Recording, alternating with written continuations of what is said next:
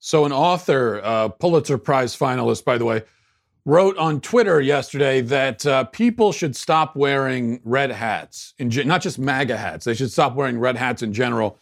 Any red hat at all is deeply triggering. Now, Rebecca Mackay said, she said, is anyone else made really uncomfortable these days by anyone wearing any kind of red baseball cap? Like, I see one and my heart does weird stuff. And then I realize, she didn't say stuff, she said the S word. And then I finally realized it only says Titleist or whatever. Maybe don't wear red caps anymore, normal people. Also, for the love of God, the clever folks wearing Make America Read Again or whatever caps, no, you're making everyone scared. Don't do it. If you're here to be contrary, an equivalent here would be Western Hindus choosing not to use the swastika symbol in public, despite it being sacred to their faith, because it would offend/frighten people. The red hat has become a symbol of hate because of how its wearers act. You know, I have to really agree with Rebecca on this one. I think she makes a good point. But I would go a step further because personally, I'm frightened at this point by anything red at all. I don't care what it is. Any kind of red thing whatsoever. I was just for example, I was walking through a garden the other day and I came up to a tomato plant and I just vomited all over the tomato plant and wept. And I broke down in tears. I cried there for 15 minutes because I was so triggered and traumatized by the sight of the red thing. I panicked at a stop sign last week, which of course is red, and I plowed right into a whole group of people, and that's Trump's fault, not mine. Red is very frightening for me. I'm like a bull in a rodeo. It just triggers me in that way. So stop with all the red people. I'm in agreement with that. Actually, in all seriousness, the real truth is, and I don't know if I'm alone in this, but when I see the red hats, I guess I'm stuck in the 90s because when I see red hats, I still think of Fred Durst. I don't think of Donald Trump, which is also pretty traumatizing, actually. So I guess, I don't know if that used to be, if you didn't grow up in the 90s, you don't know this, but red hats used to be someone else used to have that brand and Trump co-opted it, which I think is pretty offensive. Okay, so the Democrats somehow are getting more extreme in their anti-gun rhetoric. Maybe you didn't think that was possible, but here we are. After that terrible mass shooting in Texas on Saturday, a psychotic killer, as I'm sure you heard, went nuts and started driving around murdering random people, killed 7 people, injured more than 20. Absolutely horrible. And the most horrible thing about it is just how completely normal this has become. We talk about it every time this happens. It's the same thing. We say, you think back 20 years ago, and this sort of thing seemed like it was much less frequent. And when it did happen, it was a huge news cycle for months afterward, it seemed like. It was like the only thing you talked about for months. You think about Columbine, for instance. But now it happens, and a couple days later, we've all moved on because we're just so used to it. And that's a terrible thing. It shouldn't be normal. It's become normal, but it shouldn't be. That's how it's become. Now, Democrats have their answer. And their answer is obviously to confiscate guns. When, in many cases, as with this case, the real answer would have been, in many of these cases, there are warning signs ahead of time. And if the appropriate people who were in a position to do something had done something, then it probably wouldn't have happened. So we don't need to get into laws and policies and everything else. We don't need additional laws. If the laws that were already in place had been enforced and the people who were in a position to do something had done something, then this might have been prevented. Because that's the thing about laws. You can add 50 additional laws. You can add 100. You could pass 500 new anti-gun laws. It wouldn't matter if they're not enforced. And if we're not enforcing the ones we already have on the books, then what's the point of adding new ones? So we don't even need to get into the ideological aspect of it. It's just if we're not enforcing the ones we already have on the books, then what's the point of additional laws? In this case, it's not a matter of having enforced gun laws, but it turns out that the killer called the police. He was fired from his job on the day that this happened. He called the police himself, and his job called the police. And apparently, I think the FBI was notified as well.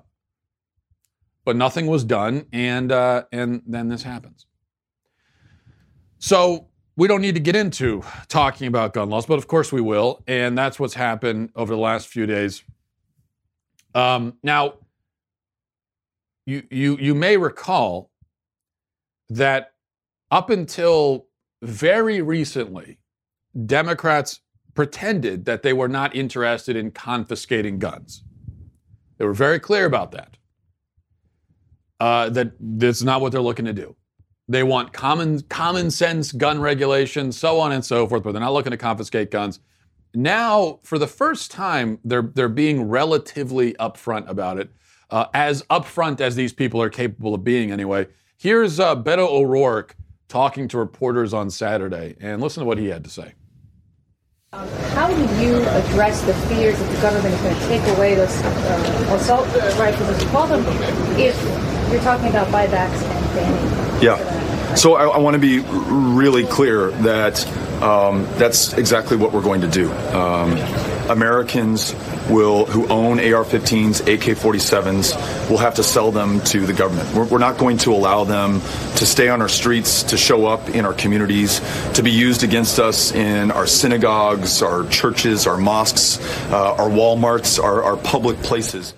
And then on Twitter, in reaction to the news that the shooter had used an AR-15, he said simply, "Buy them all back, period. Buy them all back." Now, I call this only relatively upfront. It's more upfront than Democrats have been in the past, but it's only relatively because the term buyback is, of course, a euphemism. It's like, it would be like if I were to commit an armed robbery, and when the police come, I said, "Hey, it wasn't armed robbery, it was a compelled donation," is all. It's the same kind of thing.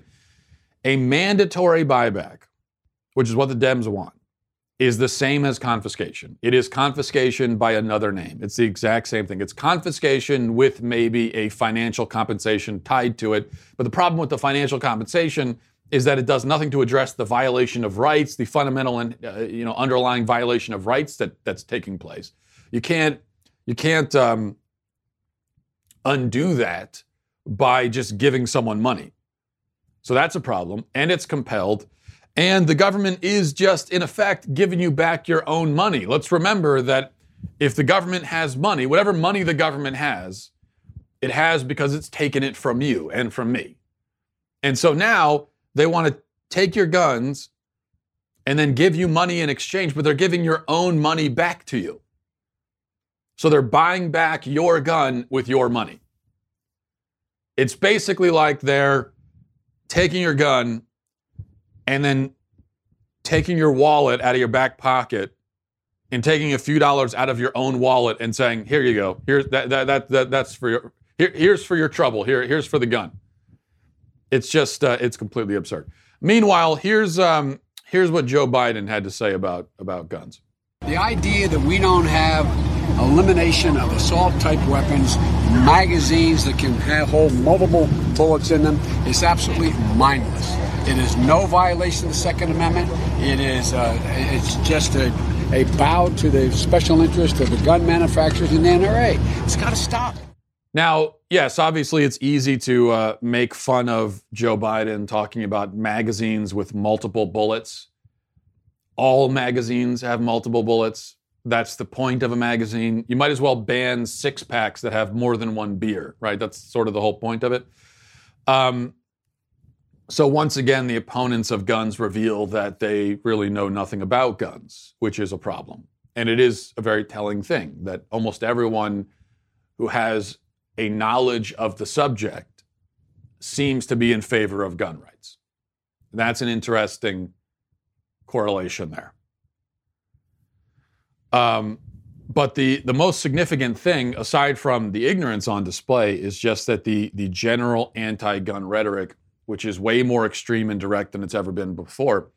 And what's really troubling about that is the only reason why Democrats are doing this right now during the primary on the campaign trail is because they know, they've looked at the numbers, they've looked at the polls, they've done the focus groups and everything else. They have their internal polling data, and they know that at least on their side of the aisle, there is a real appetite for this now. So if this was just a few radical politicians going around saying, we got to confiscate all the guns, I wouldn't be worried about that. What is worrying is that this is a trend now among Democratic politicians because they are pandering to their base, which means there are millions of average Americans who are in favor of this. Not a majority by any stretch, but they're out there. I think it's certainly a growing number of the mob. Now, this is what they want. And that's what's really troubling. That's what we have to, I think, worry about. All right, moving on. Here's a story that I've been wanting to talk about for the last few days, if I can pull it up here. Okay, this is, as reported by NPR, it says that the title is Academic Science Rethinks All Too White Dude Walls of Honor. Now, that headline doesn't make a lot of sense. So this is what it says. A few years ago, TV celebrity Rachel Maddow was at TV celebrity Rachel Maddow. It's an interesting label for it. Was at Rockefeller University to hand out a prize that's given each year to a prominent female scientist. As Maddow entered the auditorium, someone overheard her say, "What's up with the dude wall?" She was referring to a wall covered with portraits of scientists from the university who have won either a Nobel Prize or the Lasker Award, a major medical prize. 100% of them are men. It's probably 30 headshots of 30 men, so it's imposing, says Leslie Vosshall, a neurobiologist with the university and the Howard Hughes Medical Institute. Vosshall says Maddow's remark and the word dude wall crystallized something that has been bothering her for years as she travels around the country to give lectures and attend conferences at scientific institutions. She constantly encounters lobbies, conference rooms, passageways, and lecture halls that are decorated with portraits of white men. Vosshall says, it just sends the message every day when you walk by it that science consists of old white men. I think every institution needs to go out in the hallway and ask, what kind of message are we sending with these oil portraits and dusty old photographs? She's now on a committee that's redesigning the wall of portraits at Rockefeller University to add more diversity. Now, I'm not going to keep reading from it, but adding more diversity means, of course, taking down some of those portraits of those dastardly old white men, those old white men who just so happen to accomplish marvelous things, and that's how they earn their spot on that wall. But we're going to take them down, not because they've been superseded in accomplishment by somebody else, but just because they don't have the right skin color or the right reproductive organs. So we're going to take down their portraits and put up portraits of women or people with who don't have white skin, who have darker skin. Let's ask ourselves though, why do all of these schools have all of these portraits, or why did they at least have all these portraits of white male scientists and doctors? Well, and I'm going to try to be as diplomatic as I can be when I say this, so as not to offend anyone. But the reason is that most of the greatest scientists and medical pioneers in history have been white males. Okay, so I want to emphasize that. By far, in fact, I mean, this is an understatement. By far, most of the greatest scientists in history have been white males. Not exclusively, but primarily. That's just a historical fact. Okay, it just is. You think about the greatest scientists in history. I mean, just just rattle off the names that come immediately to your head. Newton, Einstein, Copernicus, Galileo, Tesla, Hawking, Kepler, Hubble, Herschel. I'm blending time periods and disciplines here, but you get the point. Most of the greatest scientific minds in history have been white men. That's a reality. We could talk about why that is, and that's a different discussion. That's an interesting discussion. But that's not the discussion I'm having here. What I'm simply establishing is that it is. I'm not talking about why it is. I'm saying that it is. As for why, what I will say is this. You can't claim that, well, white men were the only ones who had the opportunity to invent modern science. They're the only ones who could do it because of the patriarchal and racist societies of the past, so they're the only ones who had the chance, and so they're the ones who did it. No, let me tell you something. Isaac Newton, okay, did not become Isaac Newton as we know him today because he benefited from the patriarchy. Isaac Newton is Isaac Newton because he was a towering genius. The genius level of a guy like Isaac Newton. The genius level, I never said that I was a genius. The genius level, the force of his genius is what made him a scientific revolutionary. And that's all. Okay, there's no additional, he had help from the patriarchy. No, this was just, if you understand how incredibly brilliant this guy was. He went into a room and thought about it and invented calculus. Okay, that's what. Same for Einstein and Copernicus and these other guys. Just so incredibly brilliant, and that's why they're scientific, pioneers, and that's why they get the credit for that. But here's the point. Now, what I also would not say when we talk about. Okay, so we have the fact that most of the greatest scientists in history have been white men. Not all, but most. The question of why is a different question. I'm not getting into that. What I will say, it's not that, well, white men are superior or smarter generally, and that's why they're the ones who did all. No, I'm not saying that. That's not the case. And I think one of the ridiculous things about white supremacists, those that do exist, is that it's like they're trying to take credit for things that other people did.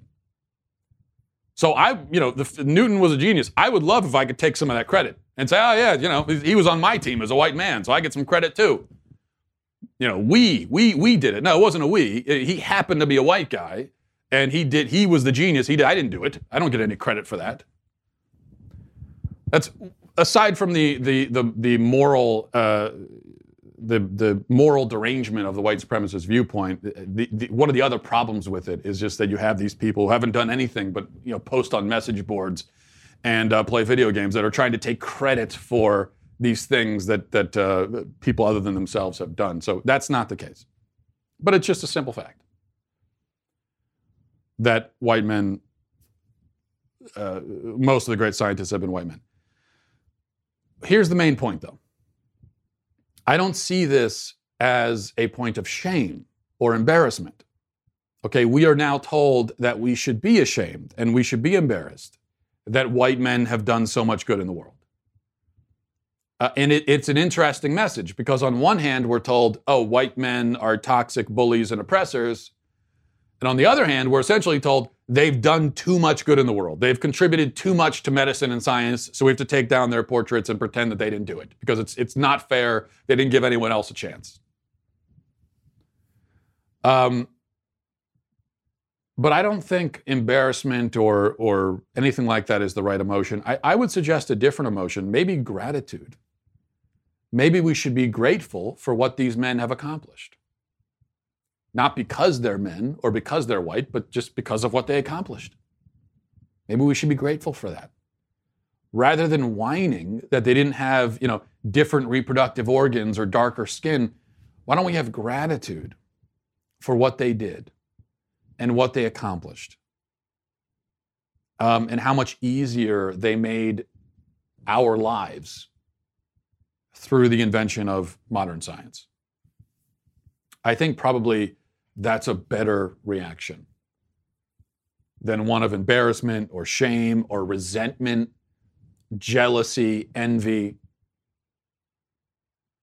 Because I think it's great. If you're saying, well, we need to get more women involved in science, fine, great, go for it. But when we start taking down and covering up the portraits and the statues so that they don't feel bad, that's not the right message. If you have a young woman entering a university, she wants to be a scientist, she should be looking up to these guys. You got to keep their portraits up. Because you could say, look at what these incredible people achieved. Maybe you could do the same. So it's aspirational. But you lose that effect if you start taking it down and hiding it and saying, oh, don't worry about them. And it's absurd anyway, because if you're in a school and you're trying to get into the sciences and you're learning and you're reading textbooks, these white men whose portraits you've covered up or taken down, they're going to be all over the textbooks. Because like I said, these are mostly the people who invented modern science. So you can't escape them, even if you want to. All right. There's one other thing I wanted to... let's see, we have time. Yeah, I have time. One other thing I wanted to talk about, another article I wanted to read partially, and mainly because it raises a question I've had for a while, and maybe you guys can help me out with it. This is just a question that I have. I don't fully understand it. It's from CBS News. It says a Catholic school in Nashville, Tennessee has banned the Harry Potter series because a reverend at the school claims the books include both good and evil magic as well as spells, which, if read by a human, can conjure evil spirits, according to the Tennessean. The publication obtained an email from Reverend Dan Rehill, a pastor at St. Edward's Catholic School Parish, which was sent to parents. In the email, Rehill explains that he consulted several exorcists in the U.S. and in Rome, and it was recommended that the school remove the books, the Tennessean reports. Reverend Rehill said of the Harry Potter series, these books present magic as both good and evil, which is not true, but in fact a clever deception.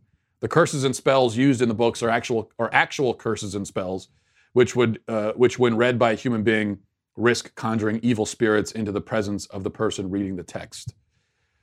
And then it goes on how other parents had complained and so on, and so they took out the Harry Potter books. I've heard this from other people that the magic spells in Harry Potter are, quote, actual magic spells. Are they, though? I mean, actual magic spells? Because I don't think magic spells exist in reality. Have you ever seen anyone say a magic spell and then something magical happens? Have you ever seen that in your life? I never have. That's something that exists in fantasy books. It's not a real thing. So, but this problem with Harry Potter, this is a thing among some Christians, a not insignificant number of Christians in my experience. Some Christians are very uncomfortable with Harry Potter, and maybe that's understating it. But I have to say that I don't understand it personally. I'm not a Harry Potter fan. I think quality-wise, it's nothing special. But this, and I haven't read it, and yes, I do say that even though I haven't read it. I mean, I also haven't read Twilight or 50 Shades of Grey, but I feel confident that I can say those are not literary classics, even though I haven't read them. Harry Potter, I'm not going to say is at quite down at that level, but I don't think it's at the level of something like Lord of the Rings. But this idea that it's somehow spiritually dangerous, that I don't get. Yes, there are magic spells, there are evil spirits, evil forces, all that, but all of that exists. Speaking of Lord of the Rings, all of that exists in Lord of the Rings too. And I get that Tolkien was a Christian, and there are some Christian elements in the Lord of the Rings. Lord of the Rings is not a Christian allegory, as some people like to claim. Tolkien himself was clear that it was not that, wasn't meant to be that, but he was a Christian, a devout Christian. So yeah, that's true. But still, it's a fantasy story dealing with good and evil forces and magic spells and so on and so forth, just like Harry Potter. So why is Harry Potter a problem, but not Lord of the Rings? I don't quite understand that. I think here's what I say. I think the depiction of evil in a story, whether it's magical evil or ordinary, everyday evil, really doesn't much matter. The depiction only becomes problematic when the evil is either glorified or when we're given sort of a nihilistic view where there's really no difference between good and evil and they all blend together and in the end there is no good or evil. I think both of those are problems, especially for kids. So I would agree with that. And I'm not saying there's anything inherently absurd about, being concerned about a fiction story. Because I also think this idea that, it's just make-believe, it doesn't matter what happens in the story. No, I don't think that's true at all. It definitely matters. And people are shaped and formed and influenced by the stories they read. This is part of human nature. It's been the case ever since the dawn of human civilization. We tell stories, and this is one of the things that moves and motivates and as I said, forms us. So it does matter what those stories contain and what sort of stories we're dealing with. But I think that's where it becomes a problem, where there is no difference between good and evil, or where evil is actually glorified. And there are many examples of both of those things, both in modern literature and in modern television and movies and everything else. But my understanding is that Harry Potter, and as I said, haven't read it. I've seen a little bit of some of the movies, but that's all. My understanding is that Harry Potter is a pretty straightforward, good character, and the story is all about his struggle, his ultimately successful struggle, right, against the bad guys. So there's no problem as far as that's concerned. I mean, are kids likely to read Harry Potter and come away identifying with Voldemort? Come away rooting for Voldemort to win? You do see that with some fictional stories where the bad guys are kind of cooler, and those are the ones that kids identify with. What about Darth Vader? When I was a kid, I was never a big Star Wars fan, but I definitely thought, like most people, I thought Darth Vader was by far the coolest Star Wars character. I still think he is. But you never hear Christians worrying about Star Wars. There you've got magical forces. You got the Force, right? Bad Jedis, good Jedis. You've got Darth Vader, who's the cool bad guy that everyone sort of is more interested in.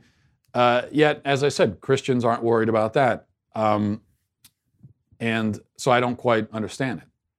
Now, there's a trend on the other side of the coin to get rid of literary classics like Huckleberry Finn and so on because it isn't politically correct and because it has language that is they say is problematic.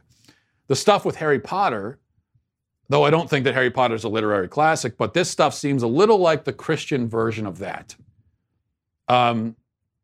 If we're going to say, and I do say, that books with the N-word, books such as Mark Twain books with the N-word in it, should be allowed to stay on the shelves in schools because kids can be expected to take that in context and understand it in its context. If we're going to say that, then can't we expect kids to understand magical spells in their context? Namely, the context of make-believe? There's an interesting thing there, but I welcome your emails on that subject, and I'm sure I will receive them. MattWalshShow@gmail.com, MattWalshShow@gmail.com. If you can, I would be interested if a Christian could explain to me why Harry Potter is a spiritual problem, but Lord of the Rings and Star Wars, for example, are not. That's the specific question I would like to read an answer to. And maybe I'll find out that there's a good answer. I just don't know what it is. All right, MattWalshShow@gmail.com is the email address. Let's answer a few emails. This is from Terry. Says, Matt, I agree with you about FaceTime in public, but what about speakerphone? Is that better or worse? We talked about this on Twitter a few days ago. I was saying that, and this should be obvious. I shouldn't need to say it. I can't believe I need to say it, but using FaceTime in public is completely outrageously inappropriate, and it's an absolute jerk move to do that. Yet, it seems to me, in my experience, that this is becoming more and more common. Where you've got people that are sitting in a coffee shop or something like that, and they've got their little pal on FaceTime talking to them as if they're in the room. Like, Just pick up the phone and talk to them. You don't need to see their face the whole time. Now, is it like speakerphone? No, speakerphone is actually worse because there's really no reason for that. And there are people who do that too. They'll sit there in public talking on speakerphone. In that case, you can't even see their face. So there's really no reason at all to not just pick up the phone and talk to them. We don't all need to hear the conversation. Now, I know the answer is, well, what's the difference between sitting at a coffee shop, you've got someone on FaceTime talking to them, what's the difference between that and having an actual person sitting, in the chair? Well, I think there is a difference. The FaceTime is louder, just the tone and everything is louder. You can hear it more if you're not involved in the conversation. And it's also completely unnecessary.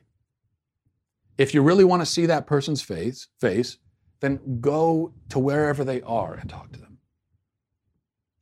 One excuse I've heard from people is, well, I travel a lot, and so I have to FaceTime my kids. Okay, I travel a lot too, but you know what? That's not an excuse. You can go to your hotel room and FaceTime them. You can go somewhere in private and FaceTime them. If you really need to FaceTime in public, then you know what? Just talk to them on the phone, and while you're talking to them, to your kids, just stare at a Polaroid of them or something. Have a little Polaroid picture. You remember those? And just look at the picture while you're talking to them. How about that? It's no excuse. This is from Danny. Says, hi, Matt. As a Catholic, I take it you are not a fan of Martin Luther. Correct, Danny. But I am interested in your take on this quote from him that I ran across recently. And the quote is, reason must be diluted, blinded, and destroyed. Faith must trample underfoot all reason, sense, and understanding. And whatever it sees must be put out of sight and know nothing but the word of God. End quote. What do you think? Should faith come before reason or reason before faith? Yes, Danny, as with so many other things, I must disagree with Martin Luther here. And in fairness, that quote there, I'm sure there's a larger context to it, and I don't have the context here, so I'm just engaging with it as it's presented out of its context. Taking it like that, I would disagree with it. I think it's a big problem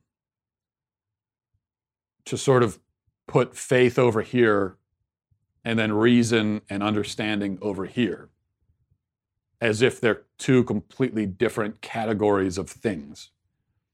And then to say that they're at odds with each other and we should choose one or the other. I think that's a problem. That's the stereotype of faith, the negative view of faith, the negative version that we get from atheists. When I hear Christians confirming it, it really makes me cringe. And I do hear this, putting this Martin Luther quote aside, I hear this kind of thing from Christians sometimes.